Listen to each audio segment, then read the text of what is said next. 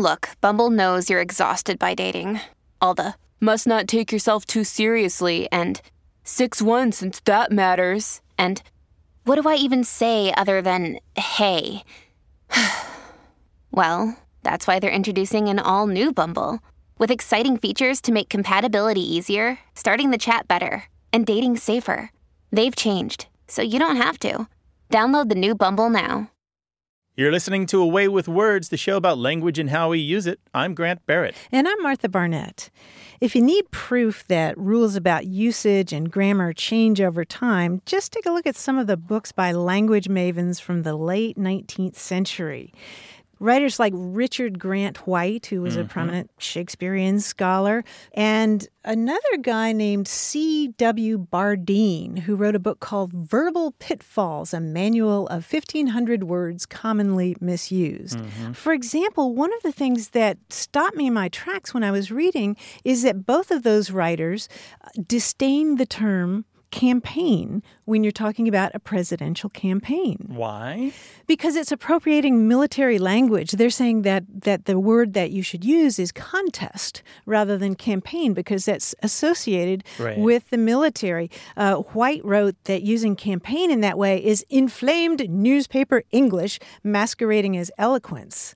And then he went on and said... I do like that. I know, right? Even though I don't agree with the rule, I do like that. Yeah, he writes, is it not time that we had done with this nauseous talk about campaigns and standard bearers and glorious victories and all the bloated army bumming bombast? An election has no manner of likeness to a campaign or a battle. It is a mere comparison. Oh, boy. Isn't that great? And Bardeen says that its use is indefensible. That's super interesting, but it kind of underscores the problem with a lot of this language mavenry, which is that 99 times out of 100, it is someone passing off their personal prejudices and preferences as some kind of universal rule. And Richard Grant White, he did damage for a long time. Many of his rules, you can hear the air quotes, I hope. Yeah. Many of his rules were borrowed into many other books and taught by teachers, and even today show up in a variety of different places in the training of teachers. And it's a problem. He didn't like it, therefore it's a rule, and somehow he got respect for it. And it's just his own opinion. I know. It's kind of morbidly fascinating to read these manuals from back then. And I'm going to share some examples later in the show because they're kind of unintentionally funny at this point. Right. Today's peeve, is tomorrow's standard. Yeah, exactly. 877-929-9673. Email words@waywordradio.org. Talk to us on Twitter @WAYWORD. And pop into our Facebook group where there are 5,000 or more lively Facebook fans just like you. Hello, you have A Way with Words. Hi, this is Rose. I'm calling from York, Pennsylvania. Hi, Rose. How you doing? Hey, Rose. Well, I was wondering, the other day I was folding my laundry and the zipper fly was down, and I remembered when I was a kid growing up, people would say XYZ, sort of, but not exactly short for examine your zipper.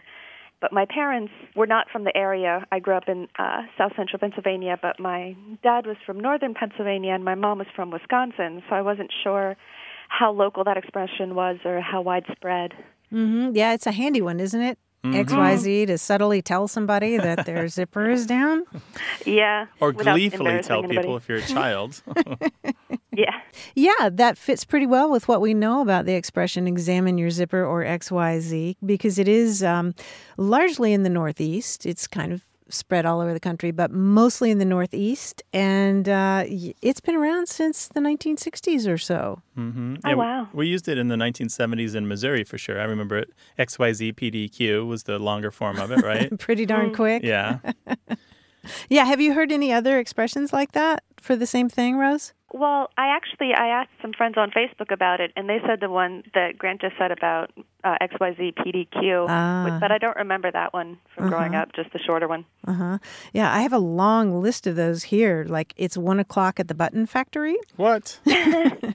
Or are you advertising? Or I like this one, what do birds do? Fly. Exactly. Oh. Your cuckoo clock is working? The barn doors open is a common one. Yes, the barn doors open. I've heard that one. You have? Okay. Okay. Or some people say there's a dime on the counter. What? Yeah. I don't and then get you're that supposed to one. look down and see you the look dime. down at the counter and you'll hopefully catch your zipper. Yeah. Okay. Yeah. XYZ is much more widespread than all of those. Well, thanks, Rose. Appreciate it. Yeah, thank you. Take care. Bye-bye. Right. You too. Bye.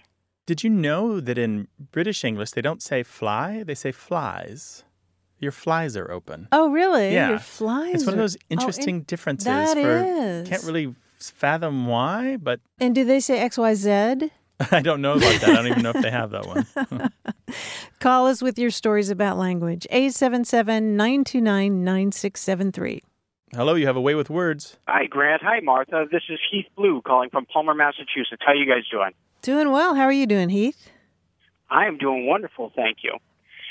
Recently, I had somebody send me a link on Facebook, and it was Stephen Colbert performing Blister in the Sun with the Violent Femmes.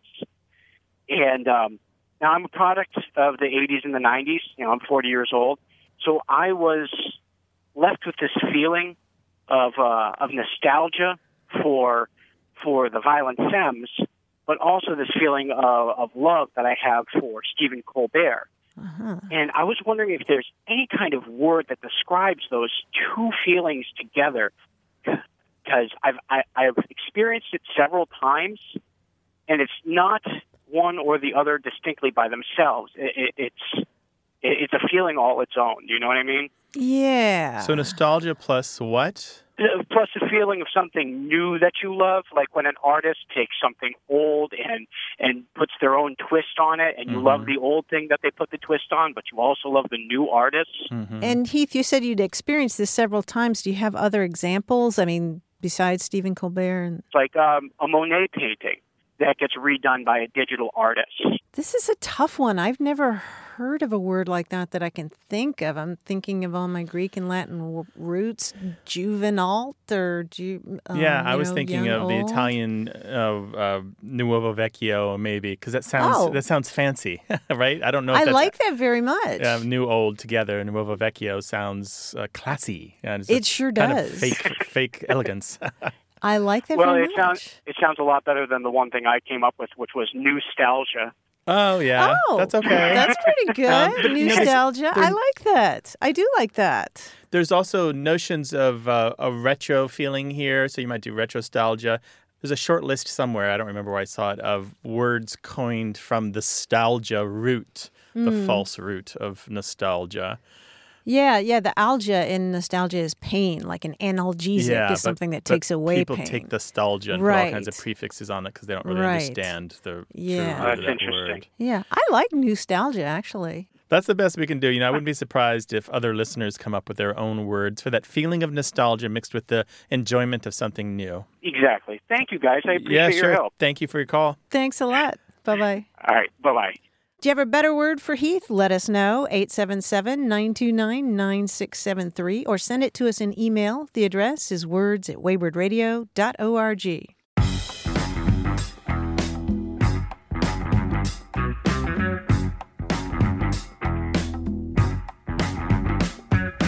Am I the only person who didn't know until last week what a bollard is? Do you know what a bollard is? Yeah, these are like these short concrete pylons that kind of block cars from going on the sidewalk, or they protect the entry to federal buildings, or they're actually used in the seashore to wrap ropes and cables and things around. Yes, those are called bollards. How did I live all these years without knowing that? It is a vast language. You need to forgive yourself. Thank you, Grant. Thank you very much. I was driving with a friend of mine to dinner at someone's house, and we called the host as we got close. Yeah. The passenger did, and said, "Where should we park?" And she said, "Oh, park by the bollard." And then my passenger said, "Okay." And I was like, how come you two know this word and I don't? Yeah, what's a bollard? But yeah, it comes from a Middle English word that means the trunk of a tree. The trunk of a tree. Yeah, I didn't know that park part. near the bollard. Nice. Bollard. Bollard, yeah. Yeah. But isn't that cool how you can go for decades in your life and all of a sudden you realize this thing that most other people know that you don't know? Yeah, you look around and everything probably has a name to someone, but just not to you. I know. It has like a the name, parts of a Helen. computer monitor, all the trade terms for that crazy stuff. Oh? Bezel, for example, B-E-Z-E-L. Oh, Bezel. That's is that the edge? Yeah, it's more or less the edge. Okay. 877-929-9673. Email words@waywardradio.org. Hello, you have a way with words. Hi, this is Angelina. I'm calling from western Montana Hey, in Big Angelina. Sky. Hi, Angelina. Welcome How are to you? the show. How can we help? Well, I was just curious. See, I grew up in Dallas. I spent a lot of time in Northwest Arkansas. And, growing up, we all used y'all. I've heard you guys and that kind of thing. But in Arkansas, I lived in a little town of population 99 in the mountains, and I made friends with my neighbors there. And most of them were older people that had been there their whole lives. And I would hear them say, yuns. It was the people in your family, the people in your house, or if you have a close group of friends, and that kind of thing. And it was just so cute. And I was just wanting to know if you knew anything about that. Yeah, Angelina, we can talk a little bit about it. Where in Arkansas were you? You wouldn't happen to be in the northeast part of Arkansas? Northwest. Northwest? Because I have family in southeast and southwest Missouri that also say Ewans, and I agree with exactly what you said. That part of Missouri shares a lot of language features with northern Arkansas. They mean you and yours, you and your kin, or when I'm talking to you, I mean the you plural and all the people you think of that belong to you or that you consider yourself, of the same group. Right. And you can trace this back to some dialect features in the British Isles, and then it came over, and you find it really, really heavily used in western Pennsylvania, but it also shows up in Ohio, the Ohio River Valley, Kentucky, North Carolina, Arkansas, Missouri, the speckles here and there throughout the South, and it's kind of like this interesting arc that even after it leaves the Ohio River Valley, you can kind of draw a line kind of towards the southwest United States through Texas, and more or less the places that have tended to say this follow this line, which may reflect the old immigration patterns when people were coming west. It goes back to at least the early 1800s in the United States, and it's directly related to, all of our Pennsylvania listeners are going to love this, it's directly related to the yins. They tend to spell it in Pennsylvania as Y-I-N-S, yins, but it's the same thing, just a slightly different pronunciation and a different spelling. Oh, I wouldn't even probably know what they were saying if they said it that way.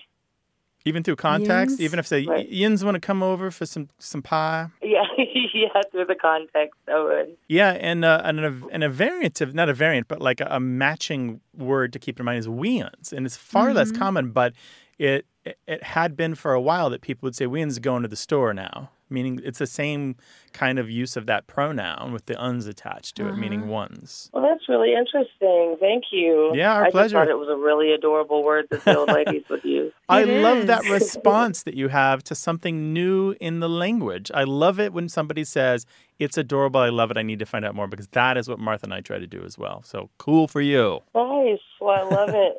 Thanks, Angelina. Thanks, Well, Angelina. cool for you. I appreciate it. All right. Bye-bye. Yeah. All right. Well, call Grant and me to share your language stories, 877-929-9673, or send them an email to words@waywardradio.org. English, one language, many voices. Share your stories as Away with Words continues. Hey, we've got something special for those of you who love our show but could do without the ads. That's right. Imagine Away with Words, the same engaging conversations, the same deep dives into language without advertising interruptions. We're talking about our ad-free podcast feed. It's sleek, clean, and it's just for our supporters. It's at waywardradio.org/ad-free. It's inexpensive, easy to sign up for, and works with all major podcast apps like Apple Podcasts and Spotify. It's an affordable way to support the show and get a seamless listening experience. And if you're feeling generous, why not give a subscription to another Away with Words fan? That's waywardradio.org/ad-free. Sign up today. Your support means the world. waywardradio.org/ad-free. Thank you. You're listening to Away with Words, the show about language and how we use it. I'm Martha Barnett. And I'm Grant Barrett, and we're joined on the line by John Chinesky from New York. Hi, John. Hey, John. Hi, guys. How you doing? Well, today we're going to talk like serpents. We're going to work on our sibilants with phrases that take the form something and something, where the first and last words begin with S. Now, this should be easy for all you parcel tongues out there. Okay. Is my nerd reference. All right. For example, if I asked what 1970s sitcom had a theme song by Quincy Jones called The Street Beater, it went like this. Dun, dun, dun, dun. Dun, dun, dun, dun, dun, dun, dun. Sanford and Son. That's right, Sanford and Son, based on an English show called Steptoe and Son. That's right. So both I of didn't know those that. are Both good shows, yeah. Yeah, great. So now you go to the SNS. We're going to do SNS today. Here's how it goes. Here we go. This phrase, which is also the title of a Johnny Winter album, a Whitesnake album, and a Canadian hair metal band, and a few movies, refers to the moral extremes of the Catholic life. People who are really good and people who are really not good. Saints and sinners. Saints and sinners is correct. Get those Not right that I out know there. It was the anything about White that Snake. music. It was the White No. Snake that did it for me. The White was Snake the did it for you. Catholic Yeah, that did it for me. You never know what it is. Yeah, the Catholic. Here's the next one. This company's first publishing venture was the first ever book of crossword puzzles, which jump-started the crossword craze of the 1920s and made them the phenomenon they are today. Simon and Schuster? Simon & Schuster, that's right. The book actually came with a pencil attached. Back then, that was a huge gimmick. Huge. It is the principal subject of the Fourth Amendment to the United States Constitution. Search and seizure?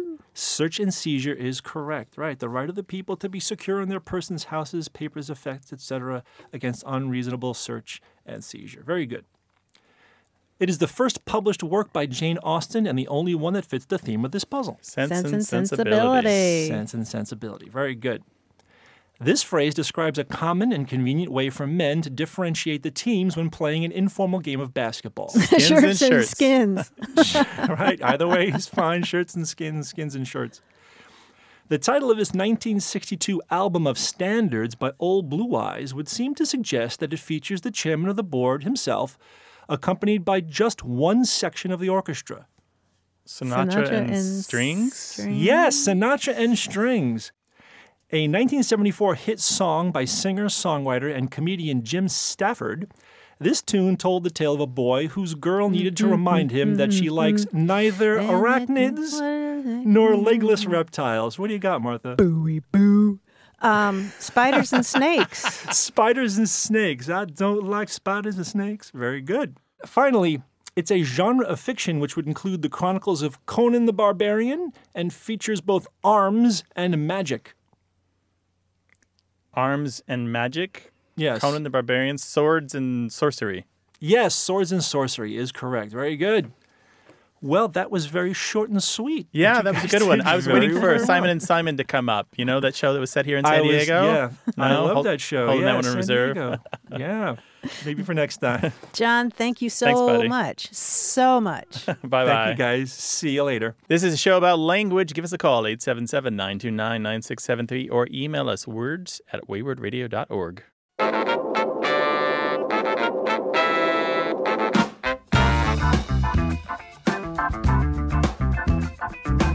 Grant, do you know the expression go lemony at? Go lemony at? Yeah, he No, went like as in lemony? lemony snickets? Sort of. No, I don't know that Go at all. lemony. Yeah, that's a bit of Aussie slang that means to lose one's temper or get irritated Go with. lemony at. Yeah, he went Okay. lemony at me. Sort of like being salty Salty. these days. Got I it. hear that a lot Mhm. from college kids, right? Meaning the same thing, irritable, irritated, that kind of thing, salty. What new slang have you picked up? Call us 877-929-9673 or send it to us in email. That address is words@waywardradio.org. Hello, you have a way with words. Hi, this is Lynn. I'm calling from Tallahassee, Florida. Great to have you, Lynn. What's up? Okay, so I know how you guys usually help out some relationships when it comes to arguments over particular words. Yeah, And, usually. I need you guys to settle an argument. Okay. Let's hear it. Okay. So basically what this all comes down to is whenever my boyfriend and I start debating something and then it turns into an argument, we stop and we either let it go or we bring in a third party. And right now, for the past 5 years, he will not let this particular instance go. Oh, boy. No pressure there. Yeah. He's adamant that I am using words incorrectly and that I need to change my position, so I'm hoping you guys can help. Okay. Oh, 5 years. 5 years. And part of it is I'm pretty sure I'm doing it just to torment him now. Right. It comes down to the difference between a couple and a few. A couple and a few? I use them interchangeably. Give me a few napkins, or give me a few moments, or give me a couple of straws. And he hates that.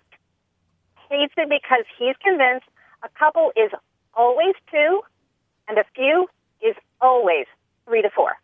Okay. Okay. How long? I know it seems kind of silly, but he just, when I say give me a couple and he gave me 2 and I need more, he told me that I was not being precise in my language. Oh, I see. And what's your position, Lynn? I grew up using them interchangeably. I don't see a big deal, especially when I found a dictionary that said not only are they synonyms, but it actually said one of the definitions of a couple was a few, and he didn't like that. So he's going to argue with the dictionary. Right. Or bring out a different dictionary. Exactly. Dueling dictionaries. Interestingly enough, I've mentioned this at work, and it's created an interesting dynamic with my coworkers, too, because some are definitely on his side and some are definitely on my side, and I'm thinking, is this a regional thing? Is this just how we were all brought up, or even our generations? But it's interesting. It has caused some interesting discussions. Yeah, you're gonna get that, particularly when you interrogate somebody directly about their own language use. They usually really, honestly, don't have any real idea how they speak and what they say. They're kind of like, they're using their own judgment for the moment and trying to come up with the best possible version of themselves. Any field worker in linguistics will tell you, if you directly interrogate people about their language use, you're not going to get very good results back. So you always have to go indirectly, which is why lexicographers and dictionary editors look at written text that wasn't written to be examined for linguistic cues, right? We look at books and we look at novels and newspapers and transcripts of things that people are writing on Facebook and wherever, and we use that text to say, this is unguarded speech that they did not know that we were going to look at. This is their true selves. This is how they really speak. So that's, I suspect, is what's happening with your significant other, is that he is not fully aware of his own patterns as well. But let's set that aside for a second. Here's what the New Oxford American Dictionary says about couple. Its second entry. Its first entry is for 2 or a pair, right? It says an indefinite small number, okay? An indefinite small number. And this isn't the only word that we do this. I'll be there in 2 seconds. Well, is it actually 2 seconds? No.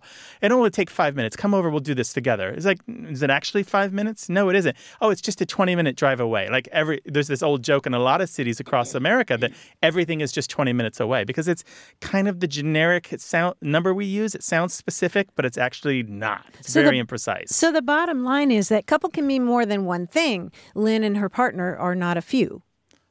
They're a couple. Right. Well, the one of the jokes about this is that if few always meant 3, then we'd only have 3 Marines in the U.S. Marine Corps. Oh, good point. I like that argument. And where you find that border between couple and few is really contextual. And we often say this on the show, words do not exist alone. They keep company, and you examine them according to the company they keep. To merely look at the couple alone without a larger body of text is a mistake and just really not going to give you the results that you want. So couple is used vaguely and imprecisely all over the place. And few is already vague and imprecise, right? Is it 3 or is it 4? Can it go up to 5? Can few be 2? And you will get occasions where it turns out to 2. And here's the other thing. I'm sorry, I'm really excited about this, Lynn. Here's the last thing I want to say. I like it. No, this is good. So when somebody says, give me a few napkins, nobody involved knows exactly how many napkins they're going to give back to you. And it's not that they carefully counted and said, here's 3 napkins. You just kind of grab a little bit off the top and you give it to the other person. This is all to say, Lynn, your boyfriend needs to stop arguing about this because he's firmly wrong. All right? Lynn is high-fiving herself right now. If he wants to be right about this, I am. If he wants to be right about this, he should only ever use the number 2, the number 3, and the number 4, and stop using those 2 words altogether. Because he's a minority by like 100 million to 1. Wow, that's great. Lynn, so now what will you torment him with? Well, first of all, I'm going to probably turn in this for a while because he did ask me if you guys were going to call him and get his side of the story, and I told him that's not how it works. Sometimes we do. That's going to be the first thing I torment him with. If he wants to send us his point of view, if he disagrees with by all means, but it sounds So to it'd me... take a couple of minutes. Yeah. It'd take a couple of minutes, Write us yeah. an email. There's another joke that I saw on Metafilter, which is a discussion forum I go to, where somebody says, anytime somebody asks me about couple versus few, I say, I'll get back to you in a couple of minutes. I have a few things I need to finish up first. Oh, that's excellent. So, Lynn, I think we're sending you away happy. You very much are, and the next time he is upset with me because I was not precise with my language, I'm going to do exactly what you suggested and say, well, then don't use the word couple or few at all and give me numbers, and that might be the next thing I torment him with. Yeah, but how many do you mean? You just said a few. Do you mean 3 or do you mean 4, buddy? Exactly. Thank you guys so much. Thank you, Lynn. You don't even know how much I appreciate it. Yay, there's a happy woman in Florida. We do. Okay. Thanks, Lynn. Bye-bye. Bye-bye. Thanks. Bye. 877-929-9673.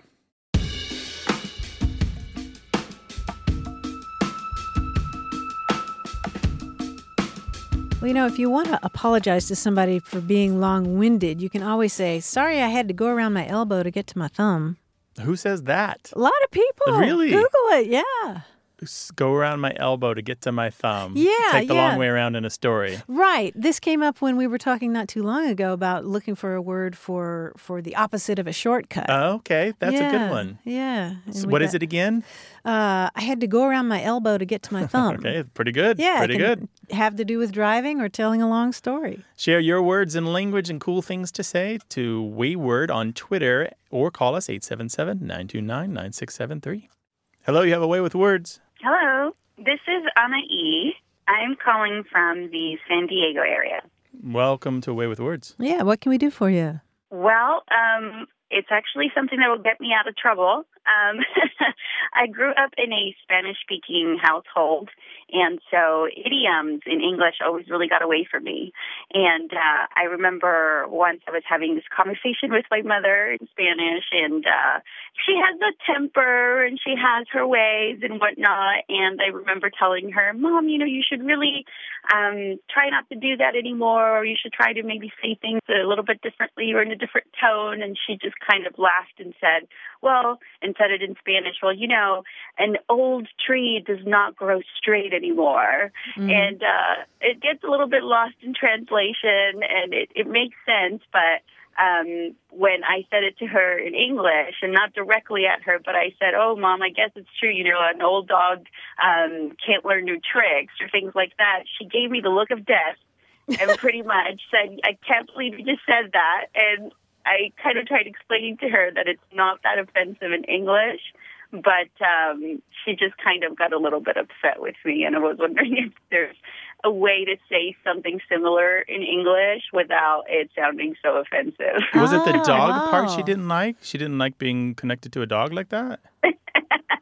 What was it? She doesn't really understand English that much, but she knows what that means. Mm-hmm. But she didn't like being connected to a dog that way, because in Spanish, when you translate it becomes a feminine word.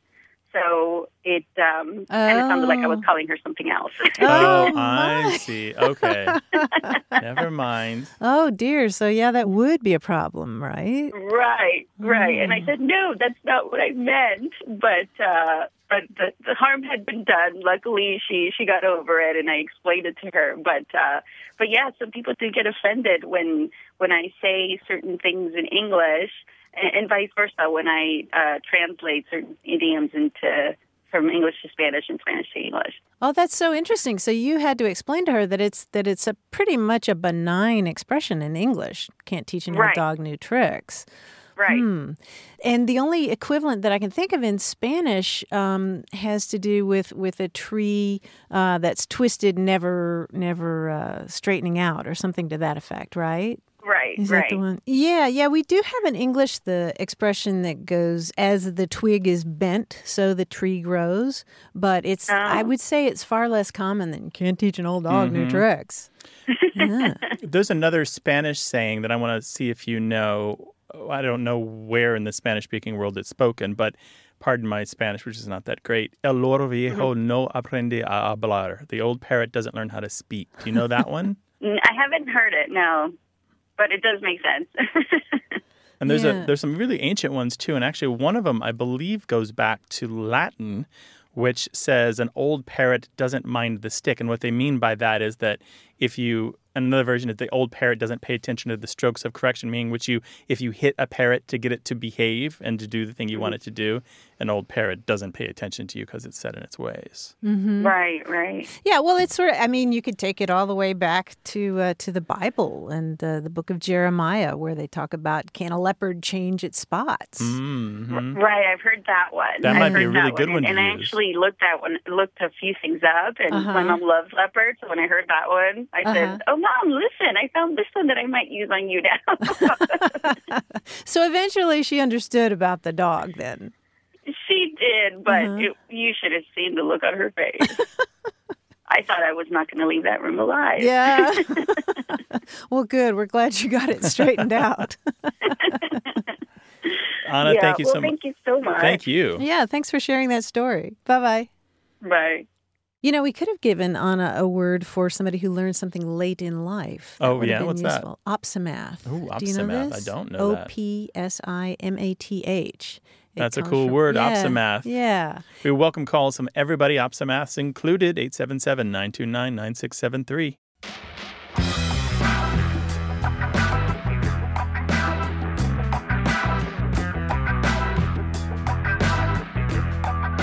The words plethora and drastic have something in common. Do you know what it is? Okay, knowing you. Knowing me. Something related to etymological roots. Nice. And plethora vaguely strikes me as a Greek origin. Yes, the pleth part of it. Yes. Drastic probably is Greek through Latin, guessing. I don't know. I have no idea. Help me. Save me. You're right. They both come from ancient Greek. Plethora, which means a whole lot of things, comes from a Greek word that means to be full. Okay. And drastic comes from a Greek word that means to do or to act or to do. Okay.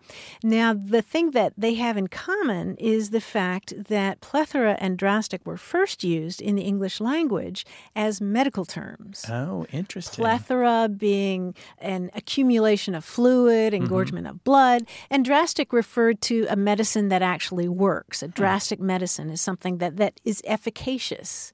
And only later did drastic and the sense of having an effect become even more intensified, having a big effect, having a huge effect. That's all super interesting, but even more interesting to me is how even when I'm wrong, you tell me I'm right, and then you explain all the ways that I'm wrong. Did I just do that? You always do that. You always say, that's good, that's right, Grant. And then you're like, let me tell you the 100 things you didn't say. I should have been a kindergarten teacher. No, it would have worked great. It's working on me. I feel great because you told me I was awesome, and then you corrected me. No, but you absolutely are correct. 877-929-9673. Email us words@waywardradio.org. More conversation about what we say and how we say it. Stay tuned.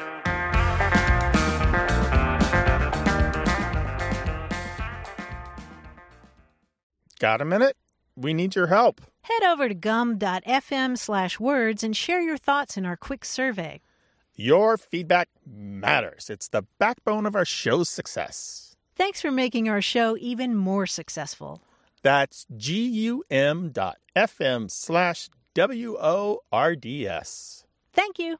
You're listening to Away with Words, the show about language and how we use it. I'm Grant Barrett. And I'm Martha Barnett.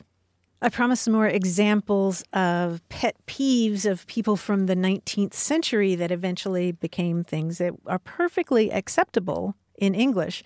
And this one is from a book called Vulgarisms and Other Errors of Speech from 1869, and it's talking about the use of love instead of like, the use of the word love when you actually just like something. And this writer says, although the word love may be applied to many things less exalted than those capable of inspiring the passion of love, there are limits.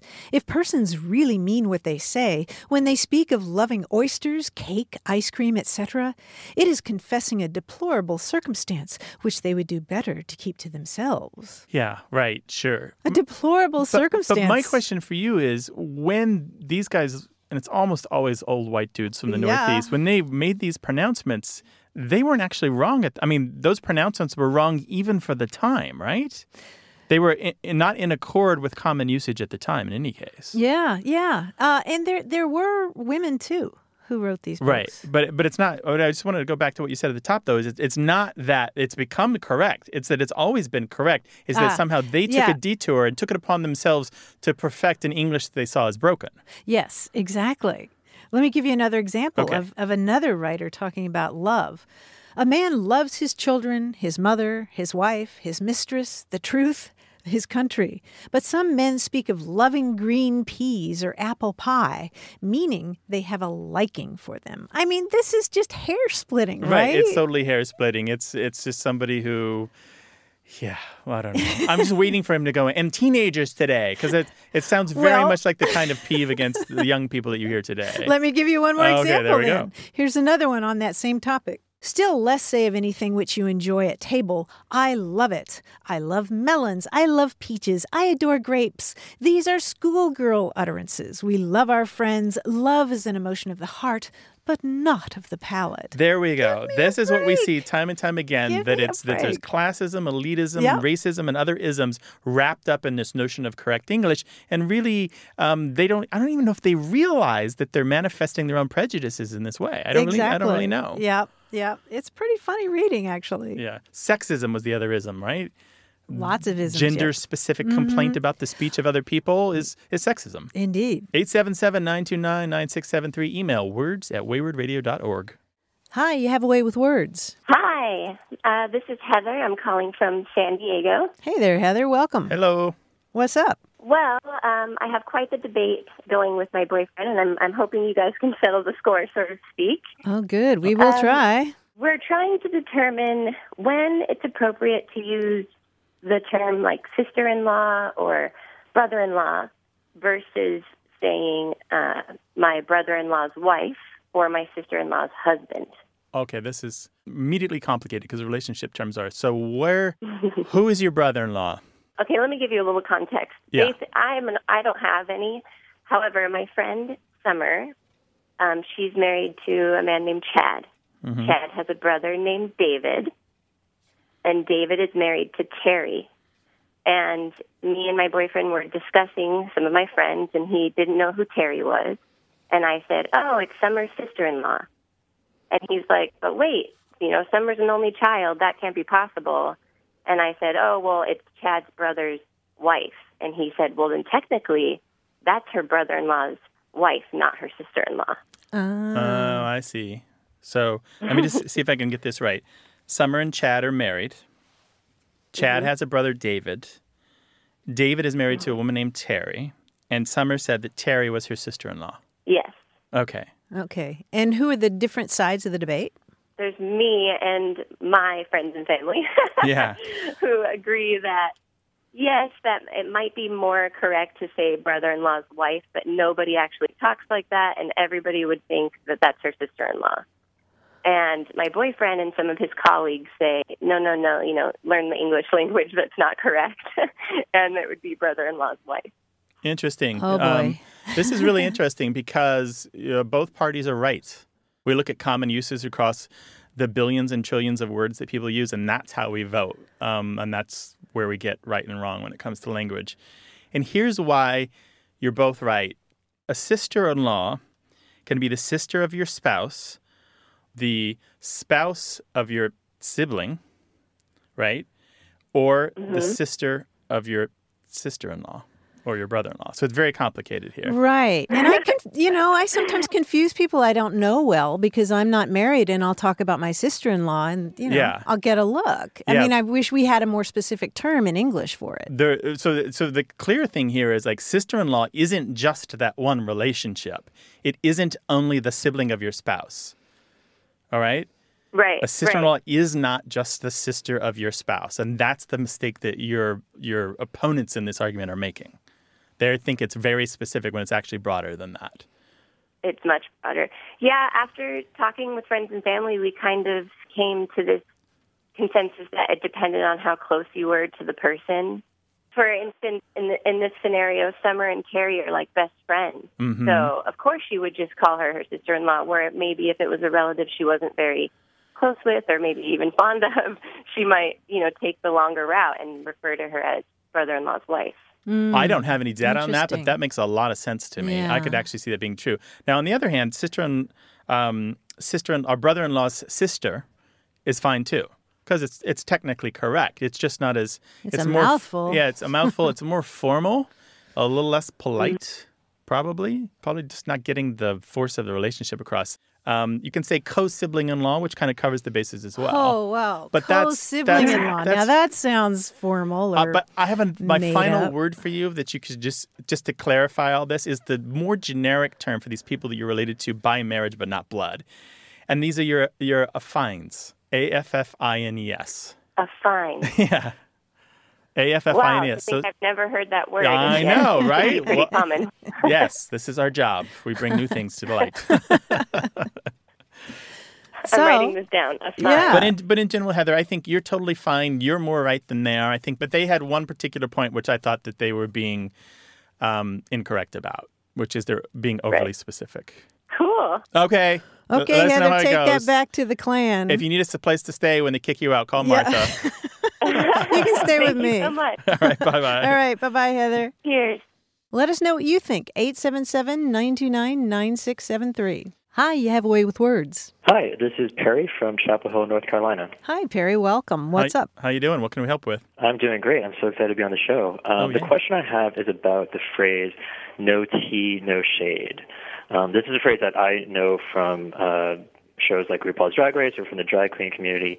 And what I understand it to mean is it's something you say right before you're going to tell it like it is, but you mean no offense. And I've heard it, or I've read it spelled either with the letter T, like a capital T, or as like drinking tea, like T-E-A. And I'm pretty sure it's related to other phrases like spill the tea or throwing shade. But I just wanted to get y'all's opinion or y'all's experience in where this phrase comes from, the origins, and when and where, that sort of thing. No tea, no shade, right? Yeah. No tea, no shade. And so if I were going to say something in the context of the show, they didn't pull off the dress that they were wearing, I'd be like, no tea, no shade, but I got to tell you that gown is all wrong for you, right? Right, exactly. Okay. It's definitely popularized by RuPaul's Drag Race, and as a matter of fact, they have a really decent entry on it on RuPaul's website. They have a whole lexicon of all the drag terms and all this. So some of this stuff going back decades, well before even RuPaul was born. Really interesting stuff. And they do have a definition for this. It pretty much conforms to what you're saying. The spelling is variable, but what's interesting is, although it's usually spelled T-E-A, it's actually supposed to be just the letter T or spelled T-E-E because it's an abbreviation of truth. And what's funnier still to me about that is that originally when it was used, if you find the very earliest uses online, they'd say all tea, no shade. What they meant is I'm going to tell you totally the truth, but I'm not throwing shade at you. I'm not trying to make you feel bad or to diss you. And somehow along the way, it just switched to no tea, no shade, even though you are actually giving all truth still.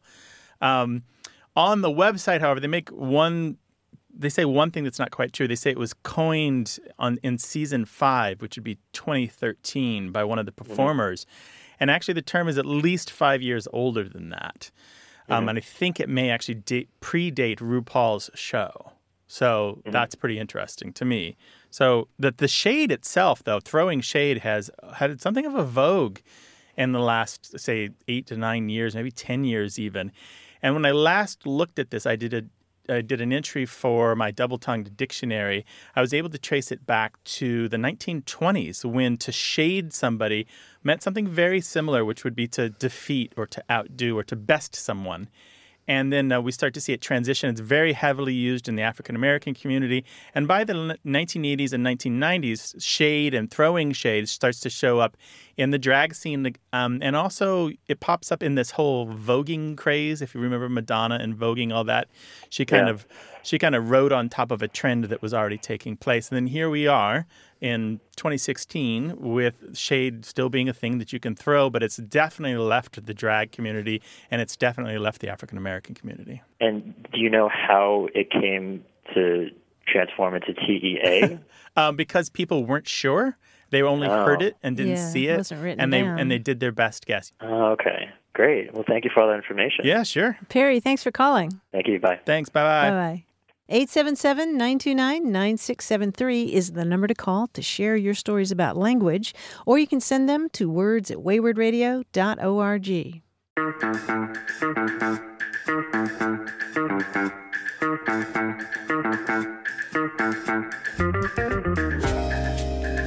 I was watching, as I am wont to do sometimes, a video of people in Appalachia talking. Okay. Talking about the way they talk. I love watching these things on YouTube. And I came across an expression that I really liked. I'd sooner be in hell with my back broke.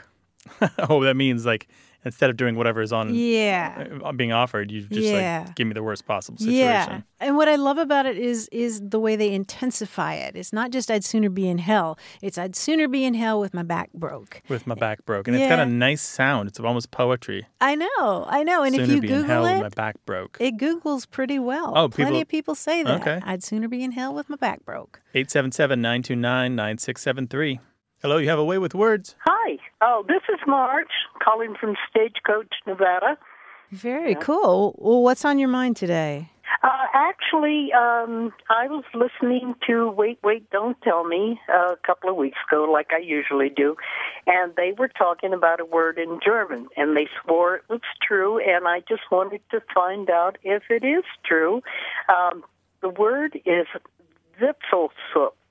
Now, I'm not quite sure how to spell it. It would probably be Witzel, and after the S, I'm kind of lost. I'm not sure how to spell it. But anyway, it's a person that has the habit of constantly making puns, and I'm really interested in puns. I always have been. In fact, I told people Bennett Cerf was my patron saint. So. Okay. So the word is Witzelsucht. Witzelsucht. Yeah, Witzelsucht. Yeah, Marge, it is a word, and it's Witzelsucht. Witzelsucht. Peter Sagal, we have your back. All right. Yes. Well, I'm only half German, so I only got half of it right. So. Oh, that's how it works. Yeah. And actually, the thing about this word is that people get all excited when they hear that this word exists, and they think, "Oh, this is for people who aren't pun control advocates." Ha ha ha. But actually, it refers to a very serious problem with brain dysfunction in the frontal lobe. It's actually a medical condition, and you don't hear much about it because it's pretty rare, but neurologists see folks with Witzelsucht a few times a year. Some of them have reported that, and it has to do with a problem in your frontal lobe, and you can't stop making puns, or you can't stop making bad jokes, and you can't respond to the jokes of others. I mean, it's really sort of a perception problem. Yeah, one of the medical dictionaries that I read said something about they're unable to suppress unacceptable responses, which to me describes most puns as an unacceptable response. Mm-hmm. Yeah, and the term itself, Witzelsucht, might be translated as joke addiction or something. Mm-hmm. And I mean, it's a serious problem if, say, you're married to somebody who wakes you up every hour on the hour to tell you a bad joke. No. I mean, that actually happens. How long would that marriage last? That's terrible. I mean, seriously, doctors say that if you have somebody in your family who suddenly starts making a whole lot of jokes, it's really? not their ordinary kind of behavior. So something going on with the frontal lobe. Yeah,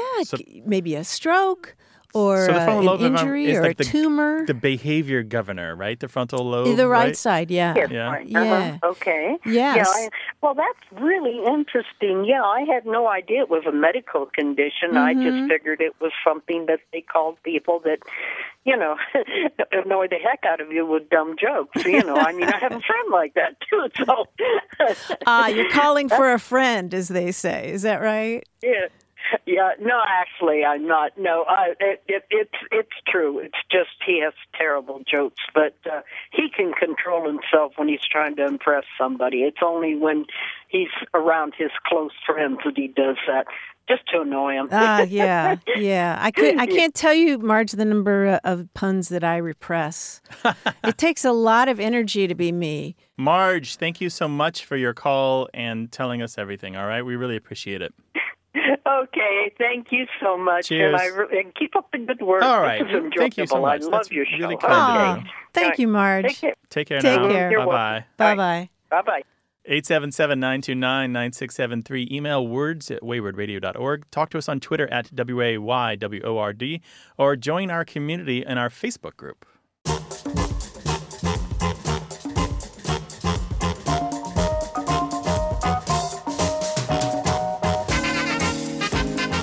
You may have heard about this new book by Dan Lyons called Disrupted. It's subtitled My Misadventure in the Startup Bubble. Yeah, I read a couple of the articles that he wrote based upon the book. And actually, I might have read the articles that preceded the book.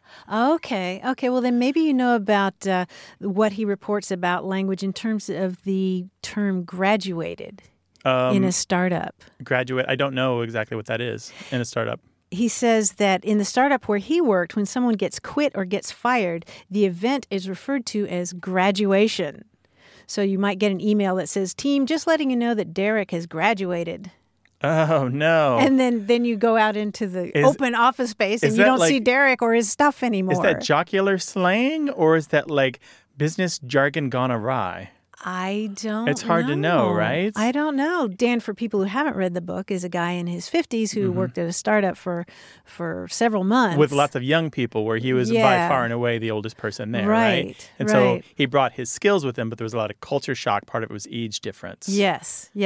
And another term that he picked up there was delition. Delition, what's that? It's a made-up term that they used in that company to refer to pleasing customers, delighting customers. Okay. And I have heard that from people in the tech world, that we're designing for delight, and delight this and delight that. But delition is a word. That's a new to me. It is now.